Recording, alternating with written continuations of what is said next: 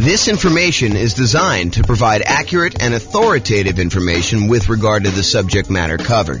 It is offered with the understanding that the presenters are not engaged in rendering legal, accounting, or other professional services.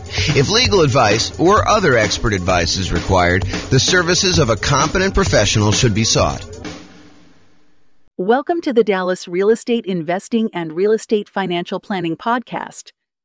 Learn all about investing in real estate in Dallas, Texas, with a combination of real estate financial planning and modeling with numbers specific to Dallas, plus syndicated, more generalized recordings of live and pre-recorded real estate investing classes. Not all of them specific to Dallas. Be sure to stay tuned after the podcast for a message from our sponsors. Well, good afternoon and welcome everyone. I am James Orr, and this is a special presentation. I get to share with you today a brand new tool that I created, right off the press, hot off the press, I guess is how they say it. So this is having confidence modeling retirement with real estate investments. And so let me give you a little backstory as to how we got to where we are. So over the last couple of days, I've been preparing to do an interview for a podcast this morning. The podcast is, the interview's over, it's all done, but I was doing some preparation for this. And one of the things that came up during my preparation was how unusual are 7% mortgage interest rates. Now, we've seen this pretty significant uptick in mortgage interest rates over the last 6 months or so. And I was wondering, how common is it for interest rates to be 7%? So what I did is I went to the Federal Reserve website and I downloaded the historical data set for 30-year fixed rate mortgages. And it goes all the way back to 1970. And when I went and I downloaded the data set, what I wanted to do is I wanted to find out what percent of the time have mortgage interest rates been above 7%. And so I created this new little chart based on the data from the Fed. And so this is being recorded in October of 2022, October 13th, 2022.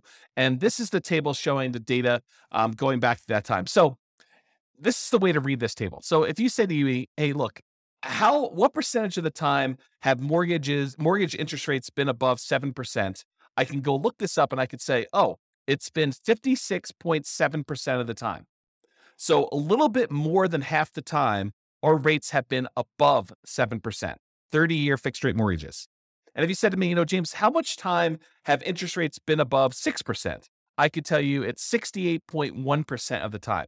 So almost 70% of the time, rates were higher than 6%. Another way of saying this is rates were less than 6%, only about 32% of the time.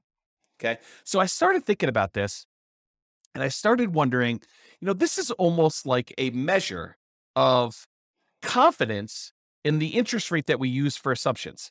Now, when you're analyzing a deal to buy right now, if you're going to go download the world's greatest real estate deal analysis spreadsheet and you're going to go analyze a property you're considering buying in the next 30, 60, 90 days, this is not what I'm talking about now. This is not, you don't use this new tool that I created in order to figure out how confident you are in the interest rate for doing that. That's not what this is for. If you're going to go buy a property 30, 60, 90 days in the future, you just download the spreadsheet, you call up your lender on the phone, you say, hey, lender, here's my credit score. They may want to pull your credit. They may want to check your employment history. They may want to get you qualified. And then you tell them what loan program you're trying to do. I'm doing 5% down as a nomad. I'm doing 3.5% down FHA. I'm doing, 20% down as an investor. I'm doing 25% down as an investor because I want a little bit better rate. Whatever it is you tell them you're doing, they're going to come back to you and say, okay, based on your credit score, what the rates are today, I think you'll be able to get a blank, whatever the interest rate they tell you is. Right now it's probably in the 7% range based on what you're doing. So they'll go and they'll use that. And then when you do your deal analysis, you use that mortgage interest rate in your deal analysis spreadsheet. Now, is it possible that between when you get your initial quote for the interest rate and when you go to lock your rate because you finally do find a property and you're ready to go under contract and you're about to buy the property, all that stuff, is it possible that rates can change? Yes, but it's not very likely. So typically rates don't move that much over the course of 30, 60, 90 days. They can move very quickly, but most of the time you're going to be relatively close within that range of things. So when you're analyzing a deal to buy right now, we're not using what I'm about to tell you about. However, what if you're saying to yourself, I want to go buy a property this year and a property next year and a property next year, next year. And I'm going to buy 10 properties over 10 years. Like maybe like you're doing Nomad, right? You're going to do the Nomad investing strategy and you're going to buy a property every year for the next 10 years until you acquire 10 rental properties. Well, what mortgage interest rate should you use for that? Right? It's a hard question, right? You don't use the interest rates that's today because we know that rates today are not going to be what they are going to be next year or the year after that or the year after that.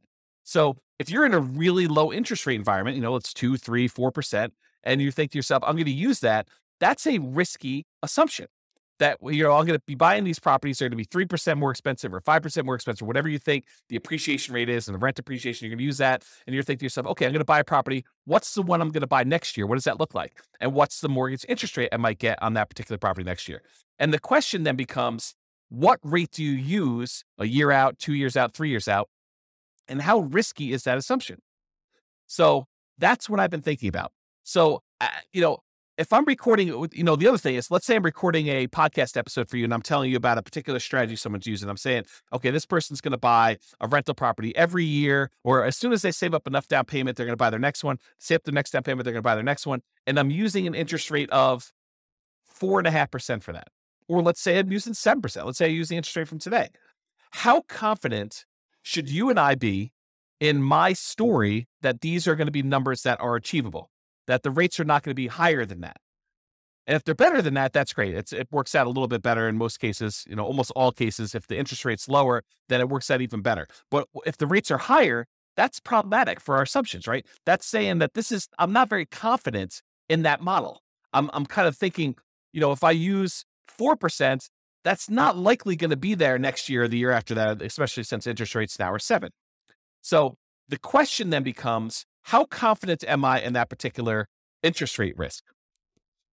So what I did is I created a brand new tool, and it's based on that data I got from the Federal Reserve website. When I downloaded it all, I kind of did some data analysis, not really a lot of data analysis. I just went and I did some calculations on it.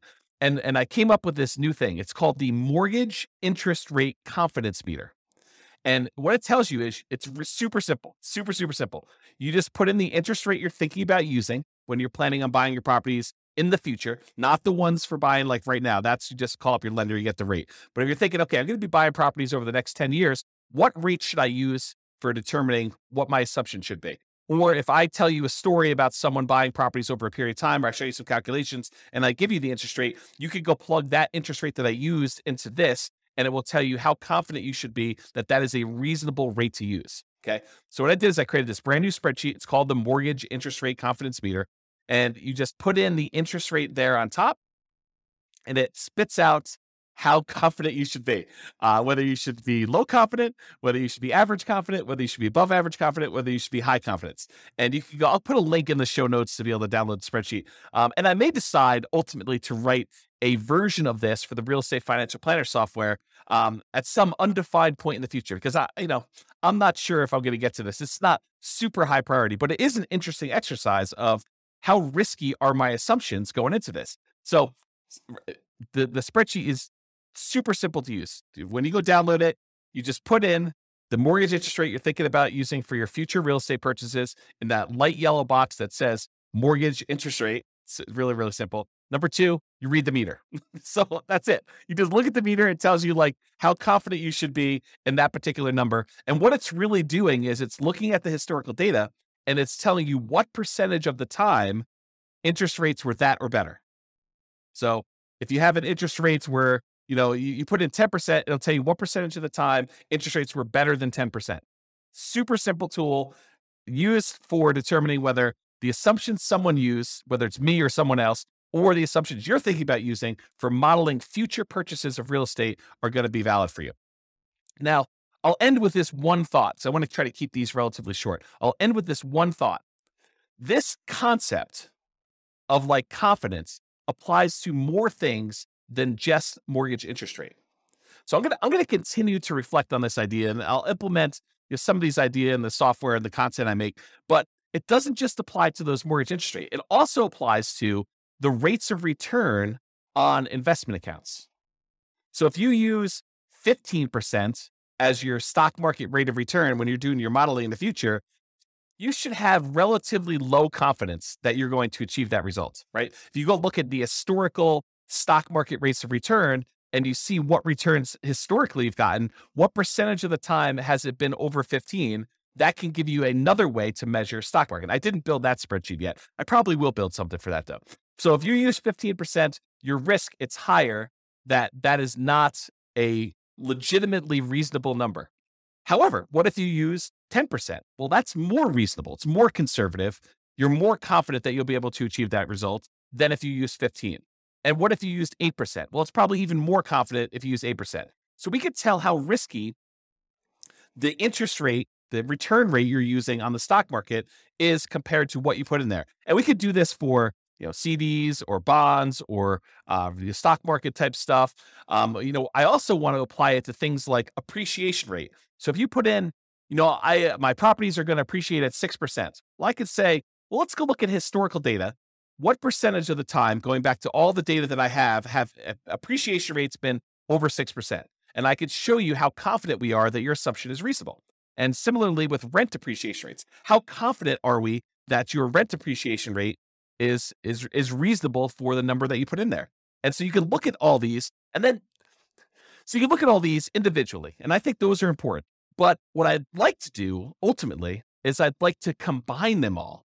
I'd like to combine what the confidence level is for your mortgage interest rates and appreciation and rent appreciation and the account rates of returns for the stocks or the bonds or the whatever else you're doing in there, and then combine them in some type of weighted average, maybe based on your net worth, like what percentage you have in the real estate with that interest rate, what percentage you have in stocks with that market rate, or the confidence rate or the appreciation rate or the rent appreciation rate, and use some type of average version of that to give you a single number to tell you how confident are we in all the assumptions that we use, that we actually have historical data on for the real estate investments and the stock market investments and everything else you did for that entire scenario. And then you could say, oh, this one seems like James has gone off the deep end. He's using these really crazy, extreme, kind of like assumptions for this thing. And so we should have very low confidence in his output in this. Or if his numbers are very, very reasonable, we could say, look, this is a relatively reasonable set of assumptions for what he's trying to do. This seems legit. And then, of course, if numbers change, we can change all the numbers. But the idea is you get a way now to determine if my assumptions or anyone else's assumptions or your own assumptions are reasonable or not reasonable, and whether or not we should have, or I guess better way is, how much confidence should we have? Because it's not just binary. We should have confidence or we should not. So that's the idea based on what I'm doing here. And so hopefully you enjoyed this very short podcast and the new tool. I'll post it up there with a link in the show notes. But this has been James Orr with the Real Estate Financial Planner. Hope you enjoyed this podcast. Bye-bye for now. With home prices up, mortgage interest rates up, and rents up, but not quite enough to counteract the higher prices and interest rates, cash flow on rental properties in Dallas is harder than ever. Book a call with the Real Estate Financial Planner to apply our proprietary 88 strategies to improve cash flow on your rental. See the show notes for a link to schedule your call and improve your cash flow today. If you're a real estate agent, lender, or professional in Dallas that wants to help our real estate investor listeners, consider reaching out to learn about collaboration opportunities with this podcast. We'd love to add more value to our listeners by having you assist our investors buy, sell, and finance their real estate investments. See the show notes to schedule a call to discuss collaboration opportunities.